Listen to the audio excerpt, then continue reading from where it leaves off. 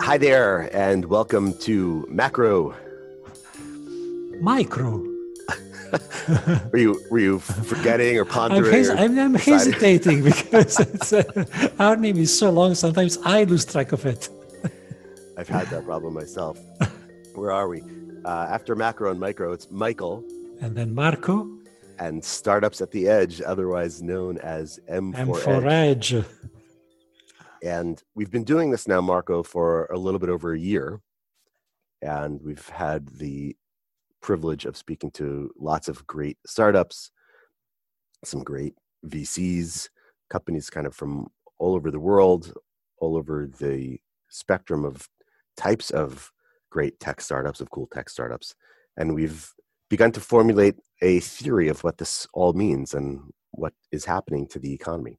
Indeed, because the byline of our podcast is technologies that change the way the economy works. And so I think we're starting to get a much more concrete sense of what the new economy is going to look like. And so for this podcast, you lucky listeners, instead of hearing us interview a startup CEO or CTO, you're going to hear me and Marco discuss what we think is happening to the economy, how we think it's changing because of all these startups. And we've come up with a theory that we're calling the rapid economy. And we should rapid probably is an spell acronym. it out. Yeah. And we should probably spell it out like all acronyms that can be a bit obscure. So R is for remote, and we'll walk through these, but here we mean, remote working, remote control, remote monitoring of drones, remote production via different kinds of advanced manufacturing techniques. And the A is predictable. It's for automation, which is a key feature of this revolution. It's a key source of advantages, but also of fears. P stands for also perhaps predictable. It stands for productivity. And if you've been following any of the debate around productivity, you know that there's a little bit of a mystery that's at play, and we'll talk a little bit more about what's happening. So RAP. The I is somewhat less predictable, though. It stands for individualized, individuated, so the individual tailoring of solutions and products, but also for something potentially darker, which is inequality, which risks getting exacerbated by some of the innovations we see at work. Going through our acronym, I realized that we forgot one of the important P's that will talk about, which is not just productivity, but also pervasive. We think that a lot of these technologies are not just hitting one part of the economy, but really many or all. So after I comes D at the end of rapid, and here again, D could stand for a few different things. Obviously, it stands for digitization, but it could also stand for decarbonized, as we hope that many of these technologies will lead to a cleaner future. But there are a couple more that D could stand for. Maybe it's rapid. There are. It's definitely decarbonized, hopefully, but also potentially dehumanizing because of a number of adverse consequences that some of these technologies are bringing. I hope you saw what I did there. I made you say dehumanized, and you also did the inequality for I. So you're cast as the dark one here. I noticed. Don't think I didn't notice. I'll get you back in our discussion. But it's worth pointing out also that the rapid acronym is nice also because it's a reminder of the speed at which these innovations are taking place. So it's a reminder that the transformation of the economy is taking place at a faster and faster pace. Yeah, so that's actually, for me, a good place to start the discussion, because one of the questions that comes up in discussions around technology now or around literature is, why aren't we seeing it happen? We'll talk a little bit about this when we get to productivity, but a lot of the buzz around these technologies, particularly around AI, is that we're entering a phase of hyper growth. We're entering past the knee of the curve of exponential growth. And then you look and you say, the skeptics will say, well, where is it? How come we're not growing at 5-6% everywhere? Why are there slowdowns in productivity? Why are there slowdowns in GDP in some of the traditionally fast-growing economies? My own take on that is simply that we are conflating the possibility and the potential, or maybe the promise of rapid and dramatic growth over the long term, whether or not it's a sort of contractive long wave, with the manic obsession with quarter by quarter GDP numbers. That we're talking about two very different things. We're not talking about the kind of effect that is seen in the newspapers. We're talking about the kind of effect that's seen in economics texts. I think that's exactly right. And I think the other thing which is at play here, Michael, is that we tend to get ahead of ourselves. We tend to get very, very excited. And I'm reminded here of one statement that we heard in one of our podcasts. In the podcast we did on the future of mobility, we had a discussion with Mike Granoff, investment manager focused on mobility, partner of Money Mobility Ventures. And he said something which I really struck a chord with me. We were talking about the issue of autonomous vehicles. And he said, yes, we all got very excited because we got to 90% of the way to fully self-driving cars very quickly. And we didn't realize that the last 10% was going to be a lot harder. And I think there is something there. It's a reminder that we tend to get very excited. We focus on the end point, and the end point remains out of reach for a while longer. And we act disappointed and we say, well, if it's moving so fast, where are the flying cars? Where are the self-driving cars? And we tend to downplay all the improvements which are taking place at the grassroots. I think that's part of the perception problem. Yeah, I think that's right. I mean, it's a narrative that people want to hear, right? The startups want to convey the possibility of, magic happening quickly. The venture capitalists are happy to hear it. The newspapers like to write about it. The media likes to write about it, I should say. And so it's a phenomenon that we're all sort of guilty of perpetrating, right? It's something that we want to hear, expectation bias or whatever you want to call it. I think the other side of that coin, and you sort of alluded to it at the end, is there are all of these little bits of technology that we don't see as magic anymore. And so we just assume it's no longer AI, it's just regular old computing. The fact that our cars can tell us when we're drifting out of the lane is an AI-based technology. The fact that our phones, recommend to us the next thing to do or buy or whatever it is, those are AI-based technologies, but we sort of shrug them off. And so we don't think that the magic has happened yet. Yeah. So let's get to rapid. Exactly, because I have more to say on this, but I don't want to preempt our discussion on the productivity part of the piece. So let's start at the beginning. Let's start with the R. The R is for remote. And here again, we mean a few different things. It could be remote working through business adoption of virtual reality is one example.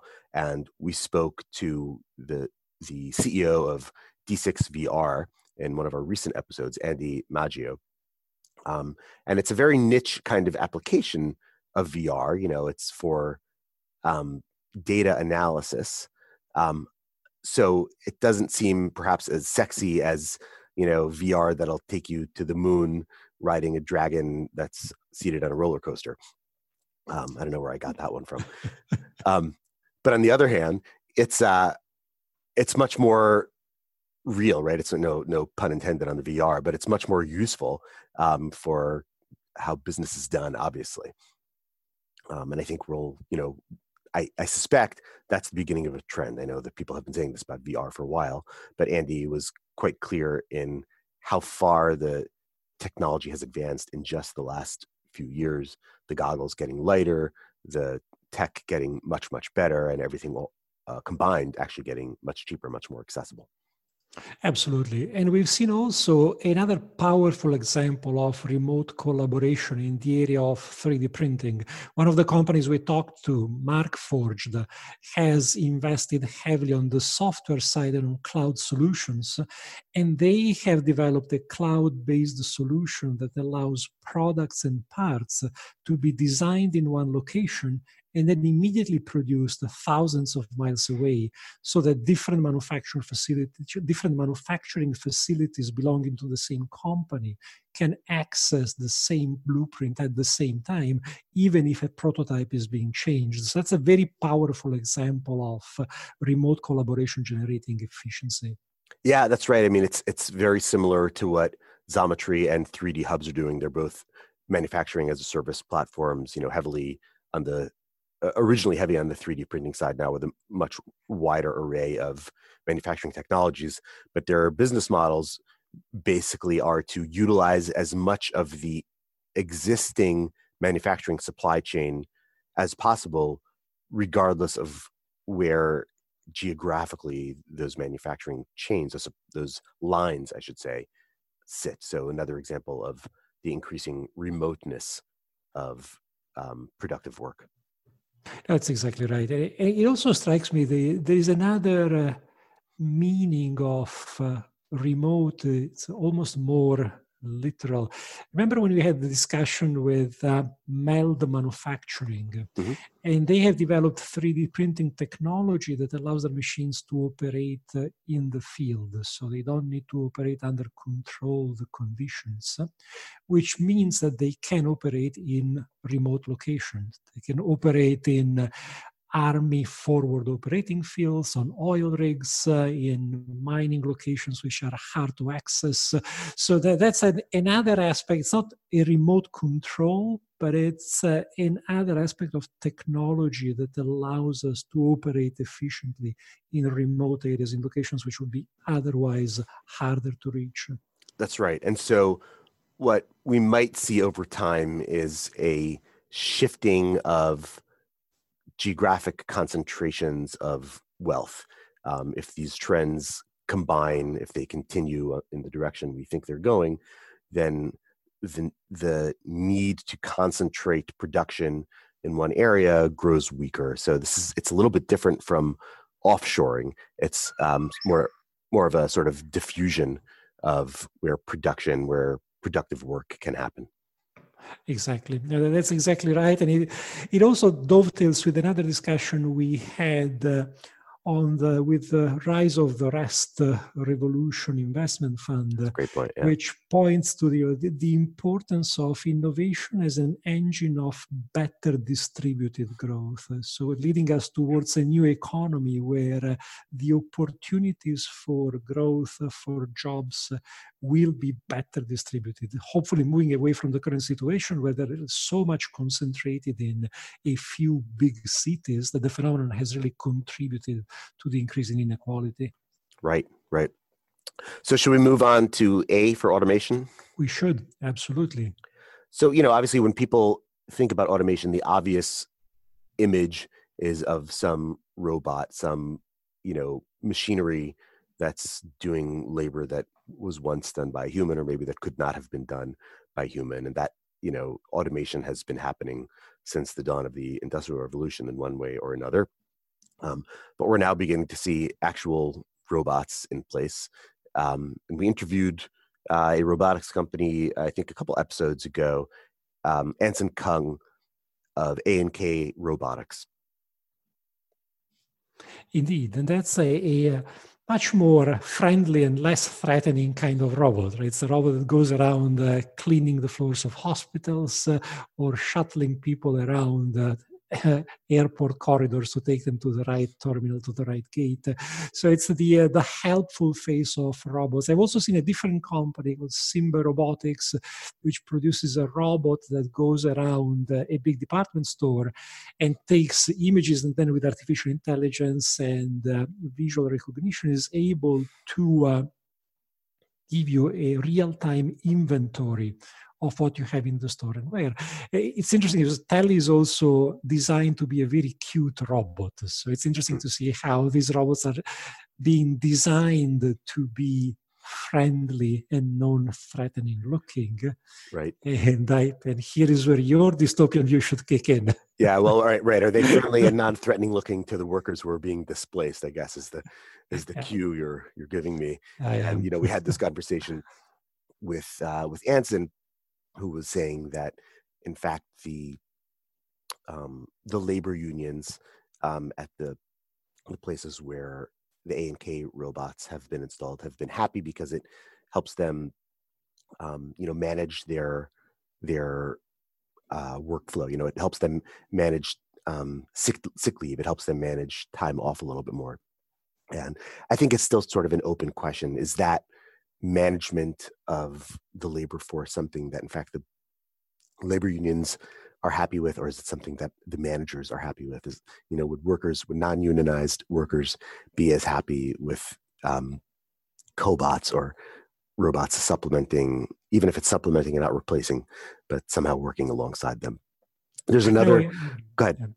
No, I agree. I remember I brought this up in our discussion with Anson because I had this cynical reaction saying, well, of course, a trade union might be favorably disposed to these robots if they are in a situation where they can already guarantee job security to their own workers. And so they're not too worried about the displacement impact. Because I tend to be more positive, less worried about the massive job losses that robots might cause. But I am skeptical of even some of our guests who immediately feel that they have to say, oh, no, our robots will not replace humans. And I think you have made the point at least once that there is always an opportunity cost. So the robot you see might not take away an existing job, but if it brings more efficiency, it eliminates the need to hire somebody else. So it can displace a potential job that wasn't there, but might have been created. Right, that's right. There's also, there's this phenomenon of cobots, robots working alongside humans or helping humans in some way. I think sometimes the phrase is stretched a bit. So I read a pretty fascinating article recently about the use of some of these Mark forged 3D printers that were being operated by so-called cobots manufactured by the Universal Robots Company, who I'd like to have on the show in 2020. So if you're listening, this is an invitation. But those cobots, that setup was specifically to make it a humanless environment for 24/7 operation, or at least 24 hours in a row operation. I don't know if it's 24/7. Someone's got to do something.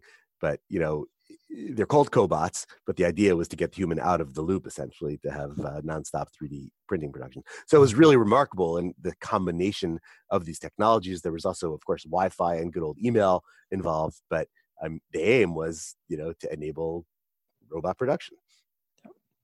But it happens, this automation happens in less obvious places too. It's not always machines doing stuff. No, indeed. We've seen a lot of automation advancement in mobility, and not just in self-driving cars, right? We talked to companies like Fleetonomy, like WakerTech, and we've seen how they can use multiple data streams to automate the traffic management, to automate the dispatching of security vehicles, ambulances, fire trucks, police.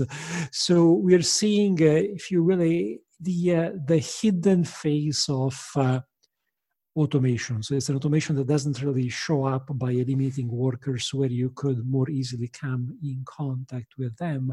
It's automation that unburdens humans of not hard manual labor, but more conceptual, intellectual labor. Some of it is computational, some of it is hard, but this is machines, artificial intelligence competing with us on a different level. So competing with us on the calculation cognitive abilities and not on manual labor. Right. Not a competition I personally would like to enter in many arenas, honestly. But I think one of the more interesting ones in this regard is what Sorcero is doing with institutional knowledge and workplace instructions on various tasks. So they have a natural language processing NLP platform where they're basically collecting the wisdom of experts in different companies and then making it available widely to people in the company who don't have that wisdom. And so I think Deepanrita would argue that they're not replacing the experts. They're just sort of amplifying them. And I don't know. I mean, on the one hand, I agree. I think that argument is valid. They're taking the knowledge that exists that was produced by human and making it more accessible to other humans. But on the other hand, you could also see, once that once that expert's wisdom is captured, his own or her own value is actually diminished for it. No, it's a very good point, and I still believe that. Again, I'm an optimist, but I'm skeptical of the arguments that say, no, this automation, this innovation is not displacing human work. I think in most cases, it is, whether or not we want to admit it, it is displacing human work. And the key question is, can it help us create more and better work somewhere else?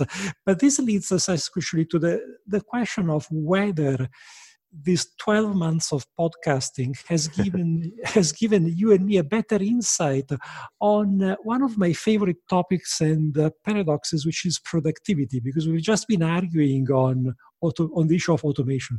We have just been regaling our listeners with example after example of robots and algorithms taking the place of humans. And you would expect that if this is happening, it should show up in greater productivity. So yeah, the productivity puzzle, the P in rapid, we have heard that all these technologies are going to improve the economy in unimaginable ways.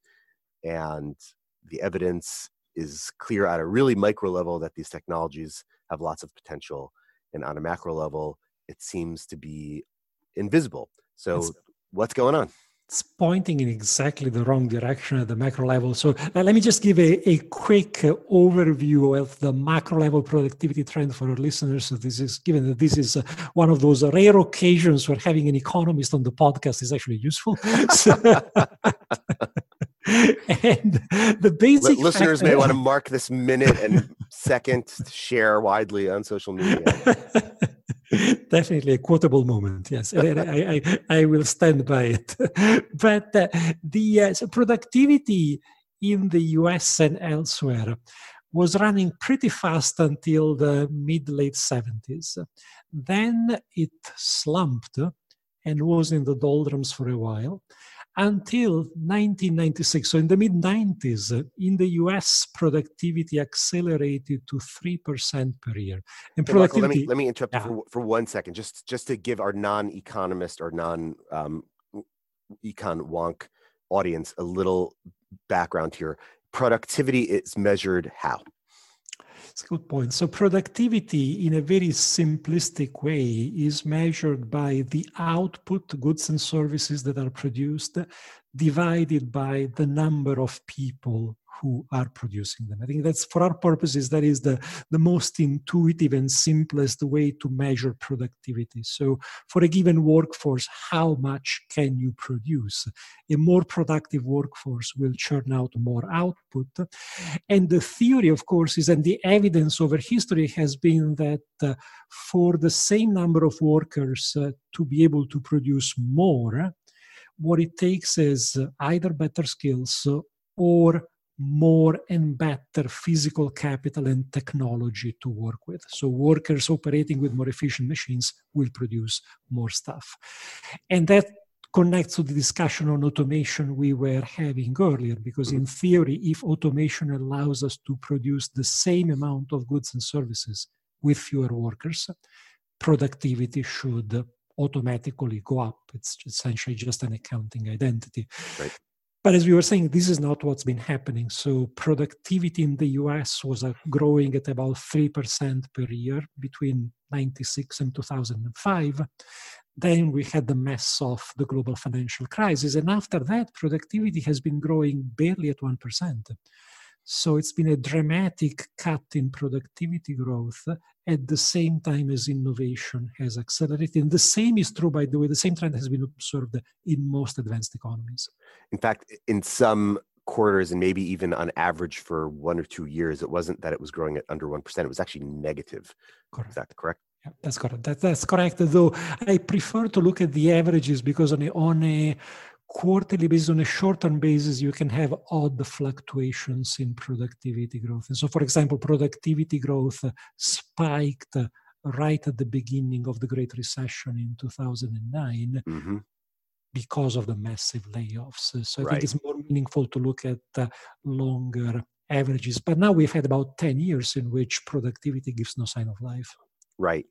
And in case it wasn't totally obvious from the way Marco laid it out, if the denominator of your productivity measure is workforce, either total employment or number of hours worked, if you have a more productive economy, it means that you need fewer people or you need fewer hours of work to produce the same amount of goods, the same amount of goods and services. I think it's an excellent point. And let me just add one more thing at the general level, which is why should we care about productivity? Why is higher productivity a good thing? Well, essentially because it's only higher productivity that can allow workers to have higher wages and can allow us to have a higher standard of living, because we said that it corresponds to more output, more stuff being produced per worker or per hour worked. It also means it corresponds to a higher income per person, higher income per capita. Right. So some of it is tied to the distribution of wealth after production. If that distribution goes to only a small portion of the population, then productivity gains don't necessarily create broad wealth. Absolutely. But I would say a useful way to think about it for me is that productivity growth is the necessary but not sufficient condition for improving living standards for everybody. If productivity doesn't grow, we're not creating enough wealth, and so we're not going to be, it's impossible for all of us to be better off. If productivity grows fast, then we are creating more wealth. We can be better off. Then there is an issue of what can we do to make sure that the gains are distributed in a way which is fair and economically efficient. Right. So we have, from various guests we've had over the year, we have a few hints that this might be turning around soon. So actually in our very first interview with Greg Mulholland, the first one we did, he mentioned something about how there hasn't really been a change until recently, until the advent of AI used for materials discovery. There hasn't really been a change in the way research has been done and the way new products are designed and developed in decades and decades. That it's long slogging research through university labs, through corporate R&D arms, a lot of trial and error, and it just takes years to decades before something gets done, and that hasn't changed.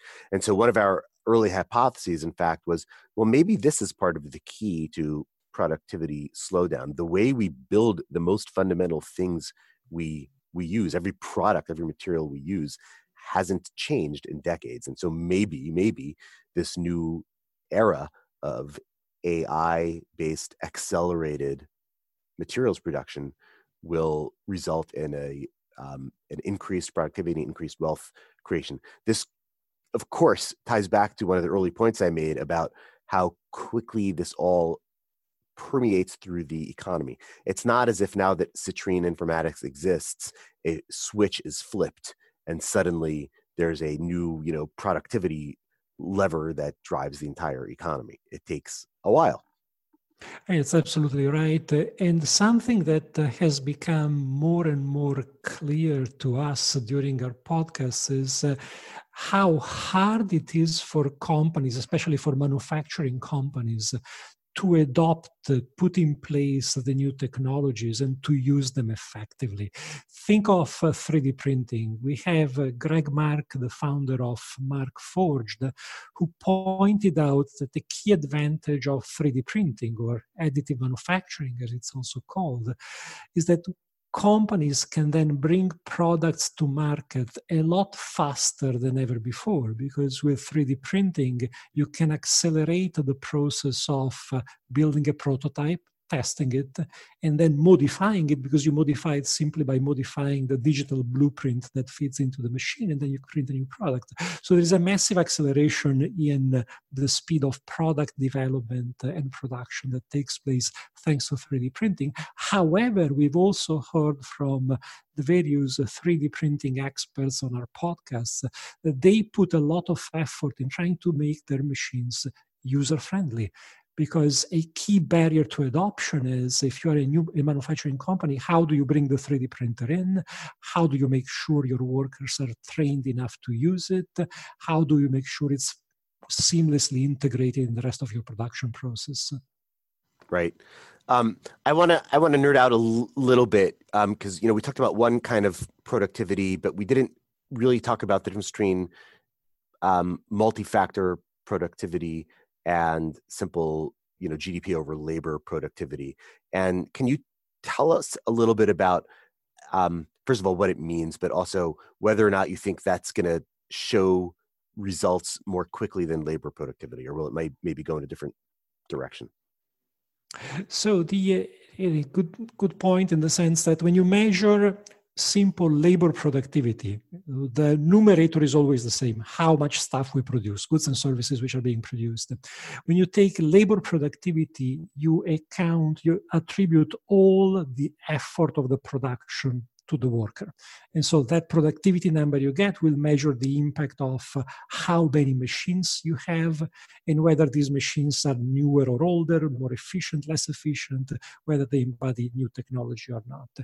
When you talk about multi-factor productivity, what you're doing is you're saying, okay, hold on a second. What matters is not just the workers, but also the capital, the machinery that they work with. So the two factors of production normally are going to be the labor on the one side and the physical capital on the other. So you know how much companies are invested, and you get this multi-factor productivity, which instead captures more directly the impact of the technology. So I think when you look at that, it's I'm concerned I don't want us to get lost into the technical differences between one number and the other, but I would say we should see the improvement in both measures, both in multi-factor productivity and in labor productivity. In theory, we should almost see a faster improvement in labor productivity if your fears are justified. That is, and not just your fears, but also some of what we've seen in the attitudes of companies all over the place.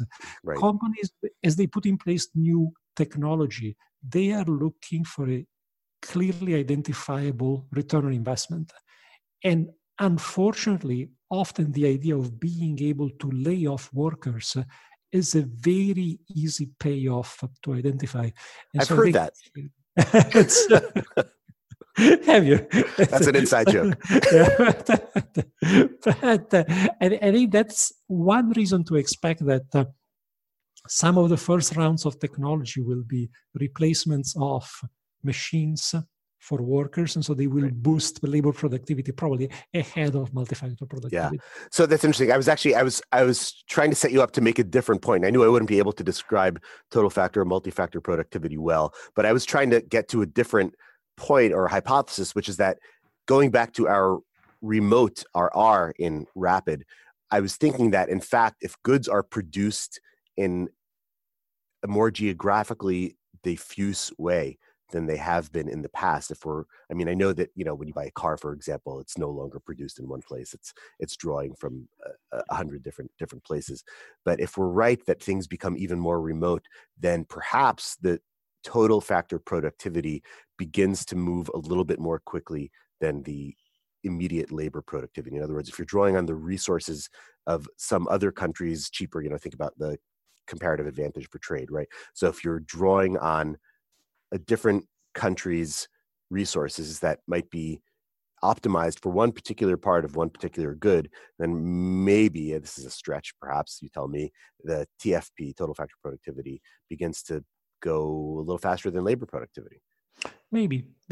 But this is becoming too esoteric even for me. So I would nudge you instead towards a discussion of the other aspect of our P, the pervasive aspect of this wave of innovation? Yeah, so this is actually the part that I find most interesting when reflecting on the span of technologies and the scope of companies we've interviewed and we've spoken to. So, innovation is reshaping all sectors of the economy. So we have spoken to companies like Citrine, who we mentioned before, who are changing how we design materials.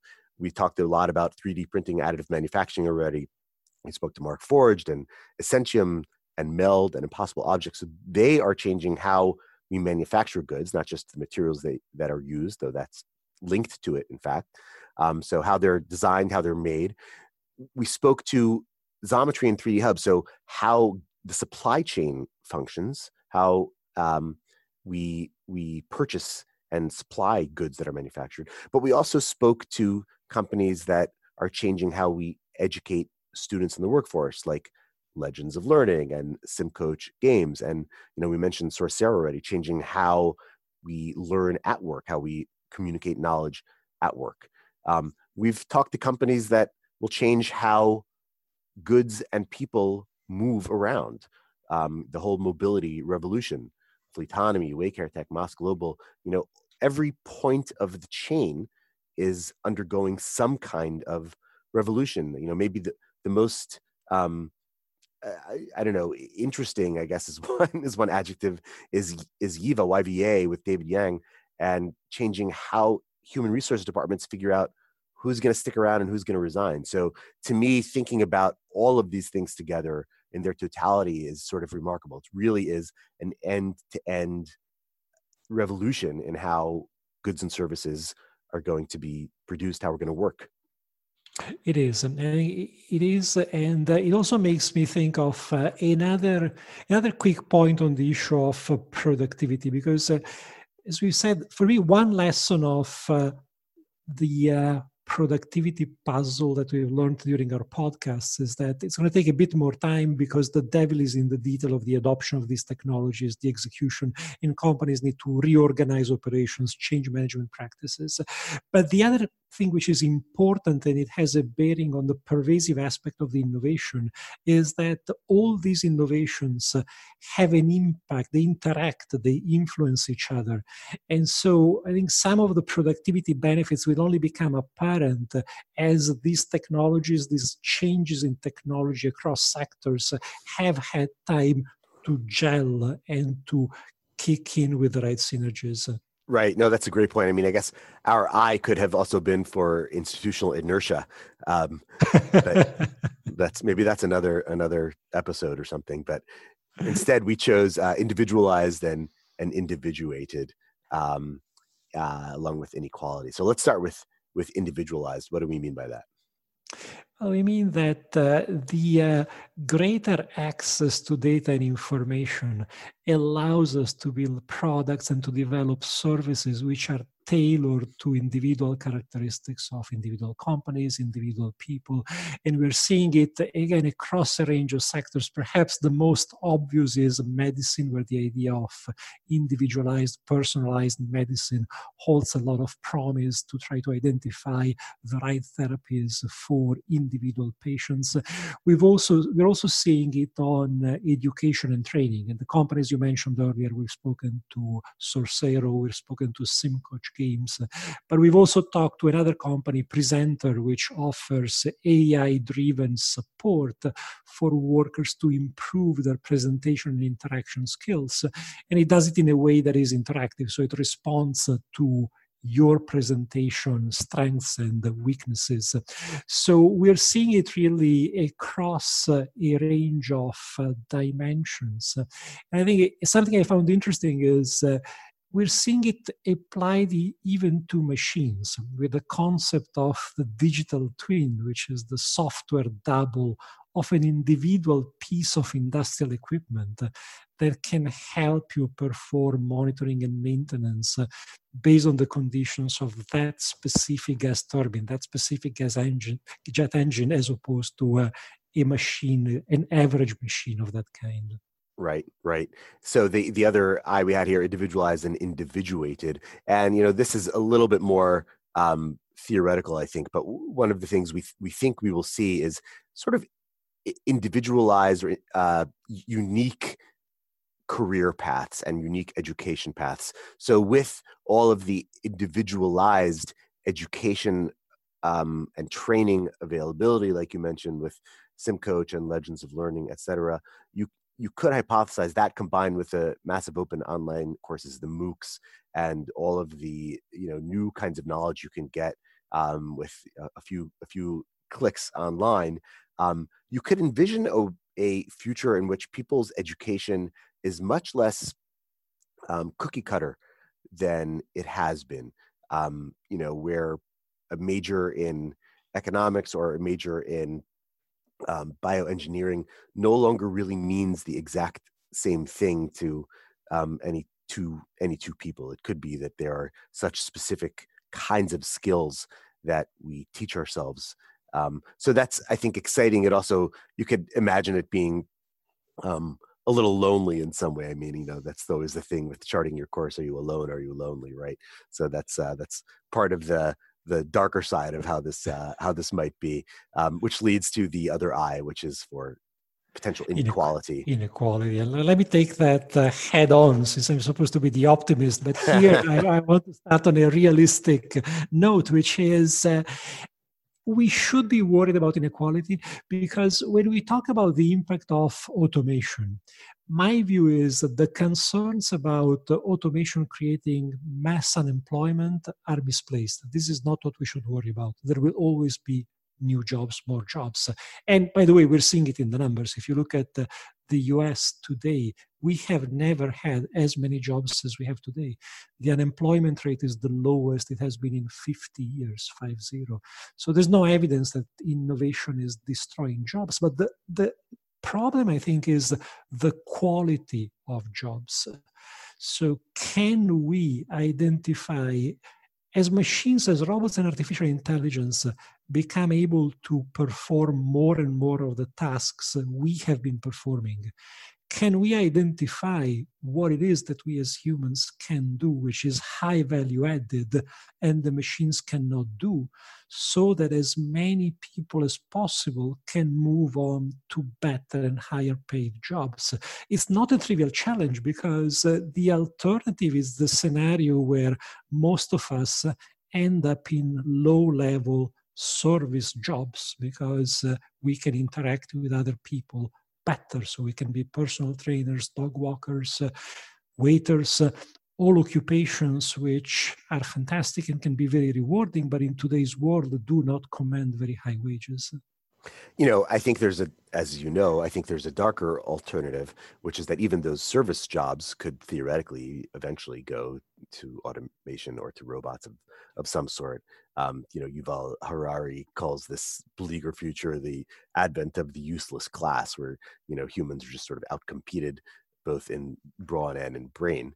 I think that's probably a farther and distant future, but I wouldn't discount it entirely. I think, either way, either your more optimistic or my more pessimistic view, I think the lesson is we can't, as a society, simply let automation happen without also thinking about all of its consequences. And if we don't plan for a transition where there's something to do and some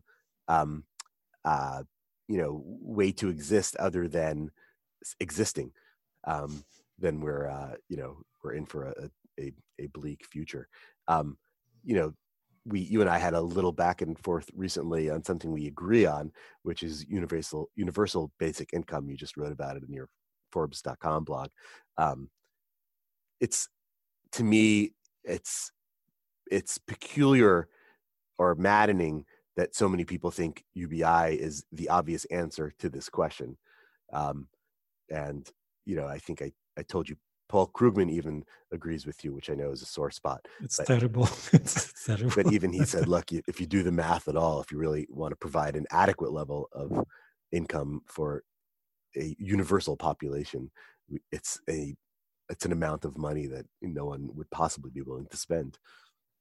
Yeah, and for 30 seconds of universal basic income, I think that there are two concerns. One is my immediate concern is thinking about universal basic income is a waste of time, because in a situation where today the robots don't produce that much, we don't have the money to finance universal basic income, and promising it in electoral campaigns is just reckless. But then there is the more intelligent and I think thoughtful concern, which is what you expressed earlier, which is if we really move to a world of abundance where artificial intelligence and robots produce everything, and therefore we do have the money to finance universal basic income, what do we do? So what is going to give meaning to humans' existence, and how do we organize a society where there is no longer a need to work? That is a much more profound question that we should think about, because giving universal basic income, once the robots are doing all the job, it's just, dividing the amount of the stuff they produce by the number of people. It's not a difficult policy problem to solve. Right. So, I think for me, the big point here is that this is a really vexing question. It's sort of, one of the hard problems that isn't easily solvable. UBI just really is the wrong answer here. That doesn't mean that there aren't answers, and it doesn't mean that looming inequality needs to be shrugged off. It means we need to, as a society, think in new and creative ways about, how we avoid this trap we're potentially setting for ourselves. I think that unfortunately, corporations are not incentivized to come up with the answer. I think that governments, as evidenced by what just happened at the climate COP in Madrid, governments are poor at planning for long-term problems. And so my own hope is that philanthropists start funding major initiatives on exactly this issue. What's next? Get some new thinking out there. Pay for some people to think deeply about this problem in ways that we haven't yet. Let's stay on the dark wavelength as we move to the last letter of the acronym, to the D, which we know it's for digitization. This is a digital revolution that's easily disposed of. It also includes decentralized control, which again echoes the remote aspect we discussed earlier. But then we're left with one very positive aspect of the D and one very negative one. So start us off on the positive. On the positive one, so D for Decarbonized. One of the companies we interviewed was Switch. That's with a Y, and their main aim is to incentivize clean and renewable power generation by use of a combination of things, including some blockchain for monitoring or ensuring that the generation is actually clean, combining it with a suite of models to get the best insights around. So it was a cool, if complicated technology. But we've also, of course, been speaking regularly with Ricky Butch in our series, Ricky's Reports from the Edge, or Ricky's Startup Reality, as we're now calling it, who's got a decentralized, back to D, renewable energy platform that he's beginning to build. So that's yet another example of some of this stuff. I think there are a lot of technologies out there that could help decarbonize beyond the obvious ones. So I'm not talking about solar and wind specifically, but more along the lines of the companies we've been talking to. So for example, materials development for me has huge potential for decarbonization if we can begin to figure out either how to produce things like that have the qualities of plastics, but without the petroleum underlying them, or if we could figure out how to use captured carbon or CO2 in other products. We're beginning to do that with cement already. Those sorts of advances, I think, are really promising. They're not tomorrow, but they might be, in a decade or something like that if we really push. Same thing with artificial intelligence. There are all sorts of ways in which renewable energy is great. One of the difficulties it presents is that grid management becomes a little bit more complicated because of the temporal inconsistencies of wind, and obviously the diurnal pattern of solar power. So managing the grid becomes more complicated. Having AI behind all of those power plants, behind all of the grid, is certainly a promising way to help incorporate renewables more easily and decentralized energy more easily into a functioning and reliable grid. So I think there's lots of potential out there. And I'm hoping that it'll become evident in the next few years, because the clock is ticking. I wanted to toss you the positive aspect of the it's hard to be positive about this stuff. Well, at least you can be hopeful. But Yes. the other characterization we have for D is the dehumanizing aspect of innovation. And we talked a lot we have already spoken of a lot of these aspects, whether it's automation, the atomization of work into different tasks, but also, as you were pointing out, if we get into a situation where work is more and more done remotely, and therefore in an isolated fashion, if career paths and education paths become more individualized, do they become more isolating as well? And there is another aspect, another form of manifestation of the D, which worries me a lot, which is I just tag it as distraction. Wait, what are we talking about again? Indeed. It's the fact that if you don't stop glancing at your smartphone, you will not be able to follow the complex train of my profound conversation. But seriously, we know that there is research now which shows that our devices are a constant source of distraction. We are constantly tempted to check, is there a new email? Is there a new Facebook update? We also know that the business model of companies like Facebook, Twitter, Google, you name it, relies on their ability to capture our attention and bring us back to the screens, bring us back to the feed over and over and over again, so that they can sell clicks and advertisements. And there is overwhelming and growing evidence that this is doing significant harm to our cognitive abilities, our capacity to concentrate, to think, to take long-term decisions. So in a situation where, as we were discussing earlier, we're trying to figure out how do we keep an edge over the machines, if at the same time the same technology is eroding what should be our strongest ability, we are really in trouble. So this is one aspect of this technological revolution that really, really worries me. I feel like now that we've gotten to the end of Rapid and explaining what it is, we've perhaps left our listeners with a more bleak and dark outlook than even I intended. So let's end on a positive note. And I'll say that although there are a lot of things here that I think are troubling, I think that the possibility of really transformative, positive change from many of these technologies exists. And it's up to us as a society to not waste that opportunity and not let the sort of darker possibilities and the worst possibilities of these different technologies play out. I think we just have to sort of be on guard and be creative about what we do with the stuff. Absolutely. On this positive note, I would say that for me, the positive message I've already gotten from the 2019 edition of the M4Edge podcast is confirmation that these technologies have enormous potential. So we're seeing it at the micro level, step by step.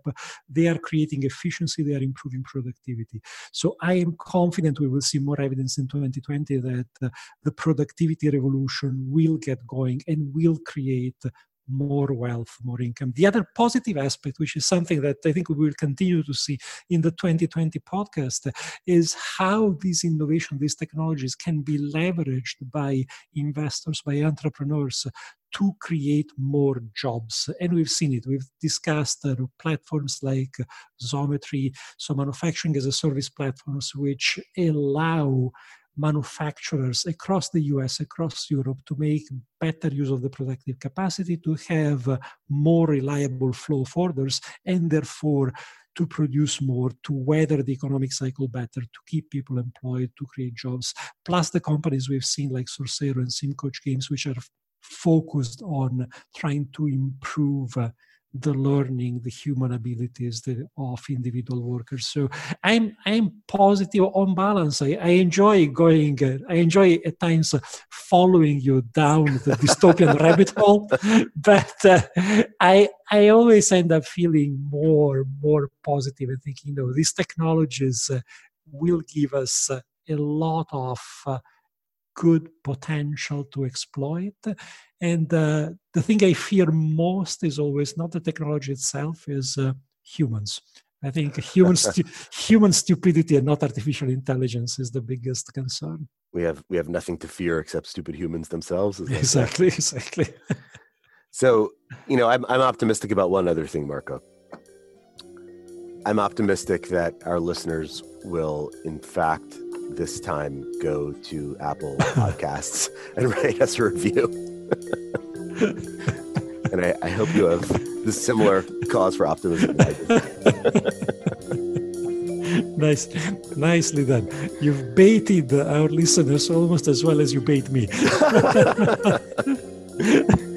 With that, thanks for being curious. We hope you enjoyed this. And pass this on to anyone else you think might enjoy what we're talking about here. Thanks, everyone, and a great 2020 to every one of our listeners. Bye.